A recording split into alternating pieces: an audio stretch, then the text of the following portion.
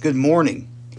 We begin our day by remembering our baptism, and we turn to Titus 3, verse 5, that says, God saved us, not because of works done by us in righteousness, but according to his own mercy, by the washing of regeneration and renewal in the Holy Spirit. And so we make the sign of the cross, and we say that name in which we were baptized, in the name of the Father, the Son, and the Holy Spirit. Amen. We pray. O God, Father, Son, and Holy Spirit, to you be all glory and honor today and every day eternally. We rise from sleep and are reminded that one day we will rise from death because of your salvation. We make our bed and remember that you make all things new. Let's confess our Christian faith together using the explanation from Luther's Small Catechism of the third article of the Creed regarding the Holy Spirit. I believe that I cannot by my own reason or strength believe in Jesus Christ my Lord or come to him. But the Holy Spirit has called me by the gospel, enlightened me with his gifts, sanctified and kept me in the true faith. In the same way he calls, gathers, enlightens, and sanctifies the whole Christian church on earth, and keeps it with Jesus Christ in the one true faith. In this Christian church, he daily and richly forgives all my sins and the sins of all believers. On the last day, he will raise me and all the dead and give eternal life to me and all believers in Christ. This is most certainly true. Our scripture reading today is Mark chapter 9. And Jesus said to them, Truly I say to you, there are some standing here who will not taste death until they see the kingdom of God after it has come with power. And after 6 days, Jesus took with him Peter and James and John, and led them up a high mountain by themselves. And he was transfigured before them, and his clothes became radiant, intensely white, as no one on earth could bleach them. And there appeared to them Moses with Elijah, and they were talking with Jesus. And Peter said to Jesus, Rabbi, it is good that we are here. Let us make 3 tents, one for you, and one for Moses, and one for Elijah. For he did not know what to say, for they were terrified.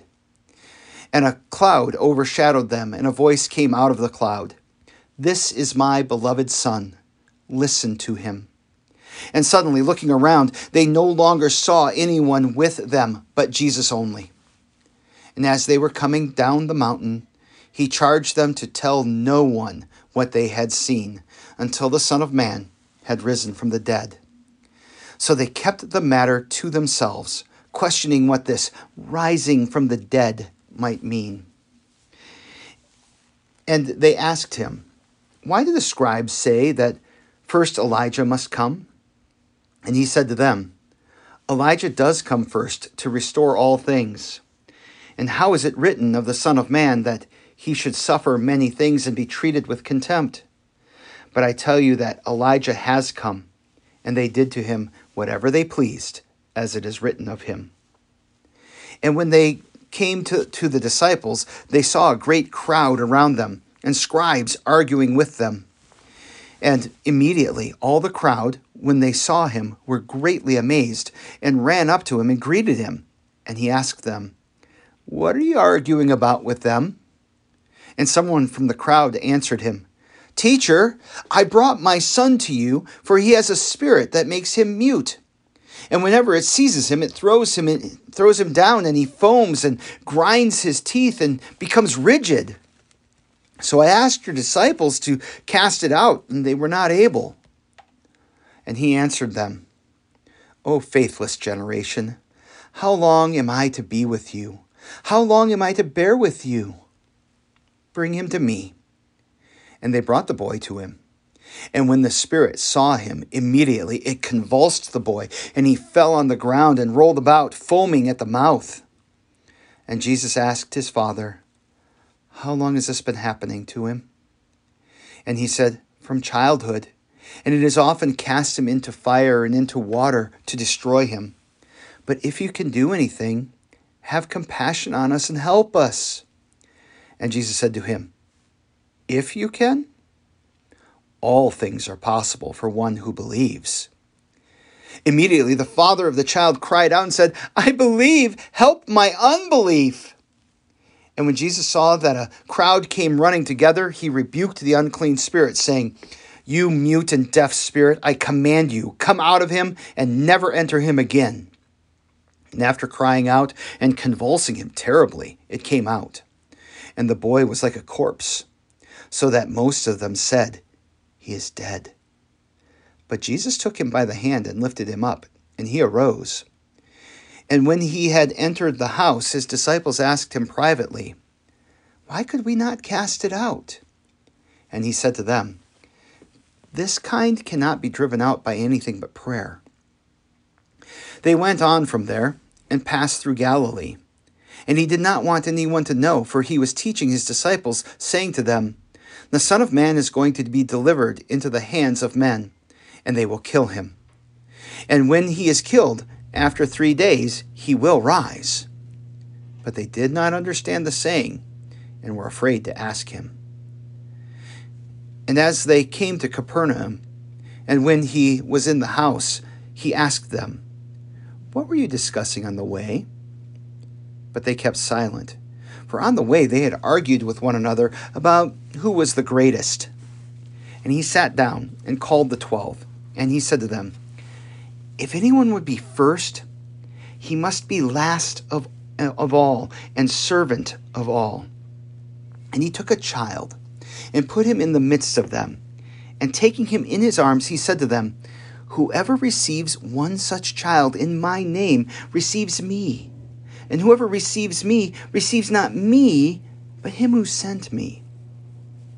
John said to him, Teacher, we saw someone casting out demons in your name, and we tried to stop him because he was not following us. But Jesus said, Do not stop him, for no one who does a mighty work in my name will be able soon afterward to speak evil of me. For the one who is not against us is for us. For truly I say to you, whoever gives you a cup of water to drink because you belong to Christ will by no means lose his reward. Whoever causes one of these little ones who believe in me to sin, it would be better for him if a great millstone were hung around his neck and he were thrown into the sea. And if your hand causes you to sin, cut it off. It is better for you to enter life crippled than with 2 hands and go to hell, to unquenchable fire. And if your foot causes you to sin, cut it off. It is better for you to enter life maimed than with 2 feet and be thrown into hell. And if your eye causes you to sin, tear it out. It is better for you to enter the kingdom of God with 1 eye than 2 eyes to be thrown into hell, where their worm does not die and the fire is not quenched. For everyone will be salted with fire. Salt is good, but if it has lost its saltiness, how will you make it salty again? Have salt in yourselves and be at peace with one another. Boy, there's a lot of beautiful things in this chapter of Mark.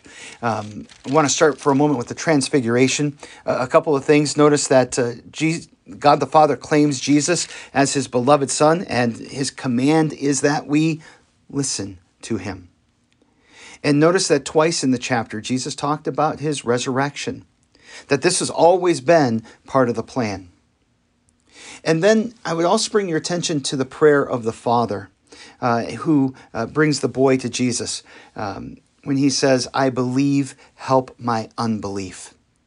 This is a great prayer for us because a lot of times we believe God's promises, but there's always this little bit of us, this human nature that clings to us because it's what we are, that doubts. And we need God to give us the strength to grab a hold of his promises and to trust him in all things. As we pray today, we pray for spouses, parents, families, and friends. And we'll pray for our enemies too. Lord God, Heavenly Father, we thank you that you put us into relationships with one another. We thank you for the gift of marriage. And we pray, Lord, that you would bless husbands and wives as they live in that relationship with one another. Help them to love and honor one another. We pray, Lord, for parents. And we ask, Lord, that you would help them to be wise as they raise their kids. We pray for families. We ask that they would be safe places where people can hear the name of Jesus and be raised in the faith. We pray for those families that are single individuals. And we ask, Lord, that you would help them to see their value in your sight, and that you would help them to know the blessing of being able to serve you with their time and talents. We pray for our friends, and we ask, Lord, that you would help us to be good witnesses to them, to bring the love of Jesus into their lives.